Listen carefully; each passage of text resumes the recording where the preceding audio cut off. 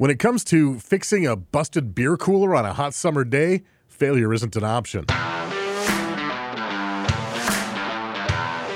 Welcome to Service Calls, a podcast brought to you by Heritage Parts in partnership with Food Service Equipment Reports. Each month we talk to experts and service techs to bring you the latest news and tips for use in the field. I'm Rob LaFrentz, and in this episode we're going to talk to one tech whose experience and perseverance helped to find and fix a compressor leak. But first, let's say hello to Food Service Equipment Reports Managing Editor Allison Resendiz. Hey, Allison. Hey, Rob. Okay, let's talk combi ovens, and operators love them for their cooking versatility and a compact footprint. They're relied on big time in the kitchen and packed with technology, and all that leads to a fair share of service calls. On the phone, we have Manager of Consultant Services at Rationale, Stuart Schwadron, knows a thing or two about combi ovens. Based in Illinois, Rationale earned a 2019 Kitchen Innovations Award from the National Restaurant Association for its UltraVent Plus, a recirculating hood for ventless combi ovens. And Stuart, there's no shortage of new combi ovens on the market. They're loaded with new features. What are some of the new advances you've seen debut in the past couple of years? Absolutely. It's a great question. We're really excited because it seems like the population of restaurateurs and operators, food service establishments, etc., have really started to adopt combi technology, which has allowed the innovation to flow, which is really cool. In our space, we're really proud that with combi technology getting the acceptance from different approval organizations, that has also given us the ability to develop features like the UltraVent, which is a recirculating hood that was recognized at the National Restaurant Association this year. It's a great technology, and inside the unit, what we're really excited about is consistency. We've been able to bring intellectual property and bring in some artificial thinking, I guess you could say, and really incorporating not just nuts and bolts, but software as well. Wow, that sounds like a lot of exciting new tech. Let's focus on ventless hoods for a sec. Could you talk a little bit about what service and maintenance is involved? Sure. On maintenance of the ventless hood, really what it would look like for the operator or for the service at the end of the day is cleaning. So we recommend cleaning the inside of the hood, same as you would with a large commercial permanently installed hood. So most operators would say it weekly, they're wiping it down. There's a grease baffle that would get washed in normal warewashing equipment. And in our UltraVent Plus version, there's actually two different replaceable filters. There's indicator lights to actually tell the operator when that needs to be done. Stuart, we've heard stories of operators using a knife instead of their finger to control the touch pads. And I'm just wondering, with these combi ovens having so many touch screens and touch pads, what advice do you have for service technicians when they're taking care of these? What we did is when we redesigned a few years ago the new touch screen for the self-cooking center, we basically engineered it so the front membrane on the display can actually be replaced without having to replace the whole display. And as long as that membrane is replaced in a timely manner before water infiltrates it or before other cleaning liquids potentially are involved, it can actually save that touch screen. So what we've done is sort of a two-part effect. Number one, make it very durable. And number two, make the component that fails the most, that membrane right on the front, is now replaceable. How about when it comes to enhanced self-cleaning technology? I know that when I worked in a restaurant, I'd love to have some of that equipment that was self-cleaning. Can you talk about any common issues or thoughts on this technology? We really have tried so hard to make that easy on an operator. And knowing that everybody has a bit of a different sense of what clean actually means, we felt one of the best solutions was let the machine take care of it. And we've worked really hard to both make sure that the machine can take care of itself on the inside and in, we'll say, the guts of the unit, right? Both on the inside of the guts and on the inside of the cooking chamber. Stuart, thinking of service technicians, do they in the field have anything that they should look for as far as that self-cleaning technology? I hear it sounds like that the operators involved in it the most, but on the service tech end, is there anything they need to know? So I think when service technicians are in front of a piece of equipment, we have the experts in the room. And that's a great opportunity for the technician to make sure that the right products are being used, hopefully taking a look at the space and saying, do you have chemicals? Are you using them? It's an interesting point because we can't solve for every scenario. And when a technician goes in, notices there is some buildup in the space, maybe they go into the software and they can actually check the level of scale buildup in the boiler digitally. They can check those things and then tell if an operator is actually running the cleaning as frequently as they need to. Well, you've given a lot of great advice, Stuart. Is there anything else you want to add as far as servicing newer technology on combi ovens? I think one of the things to recognize is these combis are complicated pieces of equipment. And the best way they can avoid mistakes is making sure they rely on, number one, our internal service team.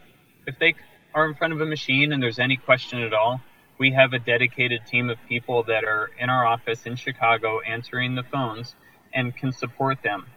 If those technicians have been factory trained, they have priority access to talk to those people quickly to make sure and minimize downtime. I think referring to all the documentation, coming to training, and making sure that they're comfortable with the repair is the best case to set them forward. Great info, and thank you. That was Manager of Consultant Services at Rationale, Stuart Schwadron, and Food Service Equipment Reports Managing Editor, Allison Resendiz. Our next segment is called From the Field. On the phone with me is Install Manager for Hagar Restaurant Service in Dallas, Texas, Roy Cagle. And Roy, you got a call about one of the worst things that could possibly happen at a sports bar on a warm summer day. The beer cooler went down, and on top of it, you weren't the first person to get your hands on this piece of equipment. Yes, sir. Somebody went out on another tech went out on a Thursday and just put refrigerant in and left, and it all leaked out. All right, so you get the call, and before you even see it, what were you preparing for? When you're following behind other techs, I just try to be thorough. I don't take anything for granted. We get a lot of calls like, oh, well, they've already checked this, checked that, and I make my own diagnosis. Like with compressors, I'm 90% of the time when you go out and they say, oh, they've checked the compressor and it's bad, it's not the compressor. So I was just going to see what was going on. All right, you get there and you went through the standard diagnostic checks. You found nothing. Can you go through with me, what were the next steps you took? When I show up, the first things I'm going to do on refrigeration, you don't always put your gauges on there first, but when your pressure, you check your pressure switches and the pressure switch is open, indicating I did not have any refrigerant. So when I put my gauges on there, it was flat. And usually when you put your gauges on there and it's completely empty, it's like, well, this will be an easy leak to find, but this one wasn't. So what'd you do? I guess this would be a situation where your years of experience would come to play. I put a little bit of nitrogen in there and expecting to hear it leak out, and I couldn't see it move at all. I put 100 pounds of nitrogen pressure on there, and it held. So I had to bump it up, and I'm using my leak detector and not finding anything. I'm using soap bubbles and not finding anything. And so I was kind of getting frustrated. I had to put 300 pounds of pressure. I started tugging on things, pulling wires, moving my copper, seeing if I could, find out what was going on. And this actually had it's a pin style pressure switch. It screws on and a port on the line and has two wires coming out of a kind of a Molex. It's a molded type material. And when I pulled on that wire, I heard I didn't see anything, but I heard it go like that. And then I put bubbles on it and it was blowing bubbles. It was actually inside the rubber that's around the wires coming out of that pressure switch. That's where I found the leak. So why had it caused the cooler to dump all of its refrigerant? On the low side, when the system cycles off, the pressure comes up.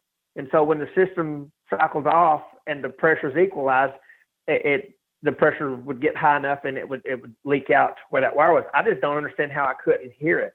And I couldn't even pick up anything with my leak detector. But once I started pulling on wires, once I pulled that wire to the side, I could hear it. And then my leak detector went off and I found it was bubbles. But, it was frustrating me because usually, like I say, when you have a system that has no refrigerant in, usually the leaks are really easy to find. This one just wasn't that day. All right, you figured it out. I can tell that the frustration's easing a little bit. It turns out it was a relatively easy repair. What did you do to fix it? At that point, it was from it screws on to the refrigerant line. This was on the suction line. It was a low pressure switch. So what I did, the system was already emptied. So I unscrewed that and I put a different style pressure control on there that we carry on our trucks. It's a mechanical. It's not just a screw on top that has just a little snap disc in it. It's actually a mechanical control with a spring. So I put a low pressure control on there. I went ahead since I opened it up. I went ahead and I changed the dryer on the system, and that helps remove any moisture. And then I still put nitrogen on there again to help remove any moisture, evacuated it, and then weighed in a charge, and that was it. And like a lot of things, would you say that this just came down to a little bit of perseverance? Yes, sir. And that's the one thing.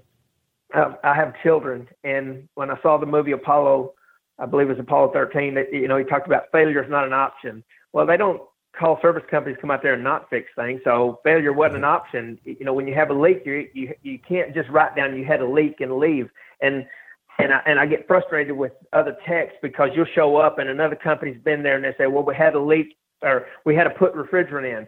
Well, if you have to put refrigerant in, there's a leak, and they don't address that. And our consumers don't always, they just pay the bill. Some of them will say, hey, where's the leak? But it's just frustrating when you go behind people that just put refrigerant in and don't take care of their customers. Roy, what kind of advice do you have for techs who find themselves at a job site and it should be a relatively easy problem to fix, but they find themselves baffled and then, like you said, getting frustrated? When I, first got in this business, I had my teacher, I took refrigeration courses at a local college, and I would always call him. He also happened to be my Sunday school teacher. I would call him if I ran into problems, and he would say, try this, try this, try that. And over the years, now I'm that person. People call me, whether I work with them or friends or family or former coworkers. If you don't have the answer, there's always, call somebody who might have a different perspective and might be able to help you. Yeah, right. Sometimes you just need another set of ears hearing what the problem is. Yes, sir. Or they are in different points of view, like, hey, did you check this? Did you check that? And when you're on the roof and it's hot in the summer and you're getting overheated, it's hard to think clear sometimes. Yeah, I have that problem no matter what the temperature is. Thanks a lot, Roy. Appreciate the insight there. That was install manager for Hagar Restaurant Service in Dallas, Texas, Roy Cagle. All right, next up, let's talk nuts and bolts. And we're going to switch things up just a little bit this time. We get a lot of questions about R290 refrigerant, so we thought we'd have an expert call in with answers to some of your questions. On the phone with me is Technical Service Manager, Commercial Food Service Equipment Company, Delafield, Jeff Boakes. How's it going, Jeff? Very good. Yourself? Good, thanks. And first up, we have Duffy's AIS CEO, Wayne Stoutner from Rochester, New York. And congrats, Wayne. He's also a winner of Food Service Equipment Report's 2019 Industry Service Award. Okay, the MSDS safety sheet for R290 refrigerant says the maximum storage temperature shouldn't exceed 125 degrees Fahrenheit. But when it comes to service vans, we all know the temp in the back of those things can regularly exceed that. How would you recommend techs stock, store, and transport R290 refrigerant on their service vans?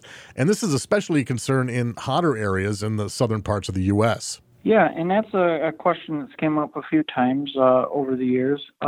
Actually, the MSDS for all refrigerants is not to exceed 125 degrees. So this is not unique to R290. Actually, when we first started looking into this, I was just looking, it was almost 6 years ago, we started rolling out with R290. One of our 404 suppliers actually listed 123 degrees as the not to exceed temperature. So really, they should, obviously they have to handle everything with care, but it's not unique to R290. So they're going to end up storing it on their trucks as they would any other refrigerant. Just want to remind everybody that the charge in the cylinder, we're talking 14-ounce cylinders, and with regular refrigerant, we're talking 20, 30-pound cylinders. So I don't see that being as big a risk as any other refrigerant. All right, next up we have EMR Refrigeration Field Service Supervisor Jameson Johnson, and he's got a couple of R290 questions. He starts with, why can't techs leave access valves on R290 systems and just lock caps to prevent tampering, noting that some manufacturers have access valves on systems from the factory with the R290 system?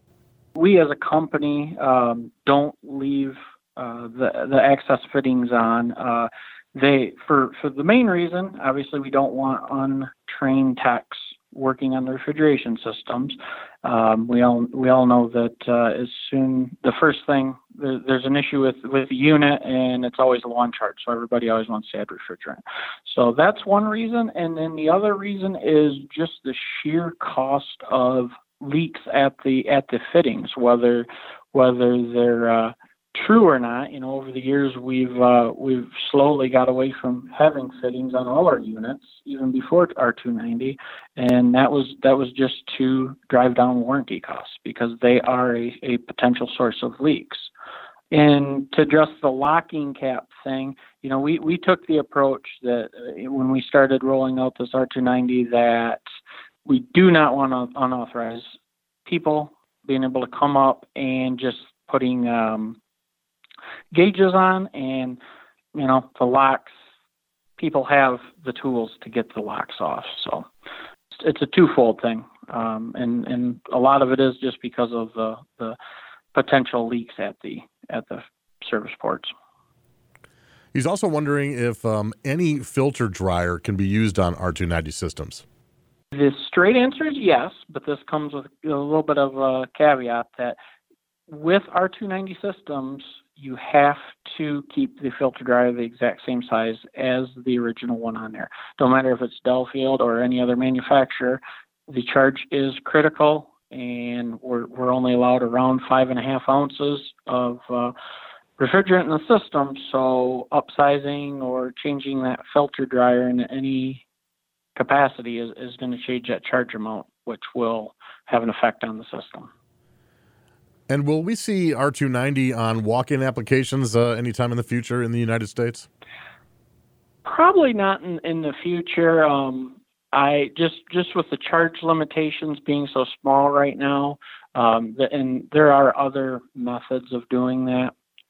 I don't see it being on a walk-in. Hopefully the EPA and them start lifting the charge limitations for the refrigeration systems. But, we struggle as a manufacturer and have got a little bit creative with designing our refrigeration systems when we've got rails and coolers to make up for the limited charge that I don't see that being viable just yet on walk-ins. I think we're a few years off. Do you have tips or hacks to share with your fellow techs? If you do, write us an email or record a voice memo on your phone and send it along to servicecalls@fermag.com. And that's it for this episode of Service Calls, brought to you by Heritage Parts in partnership with Food Service Equipment Reports. We'll be back next month, so be sure to follow and subscribe so you don't miss a single episode. I'm Rob LaFrentz.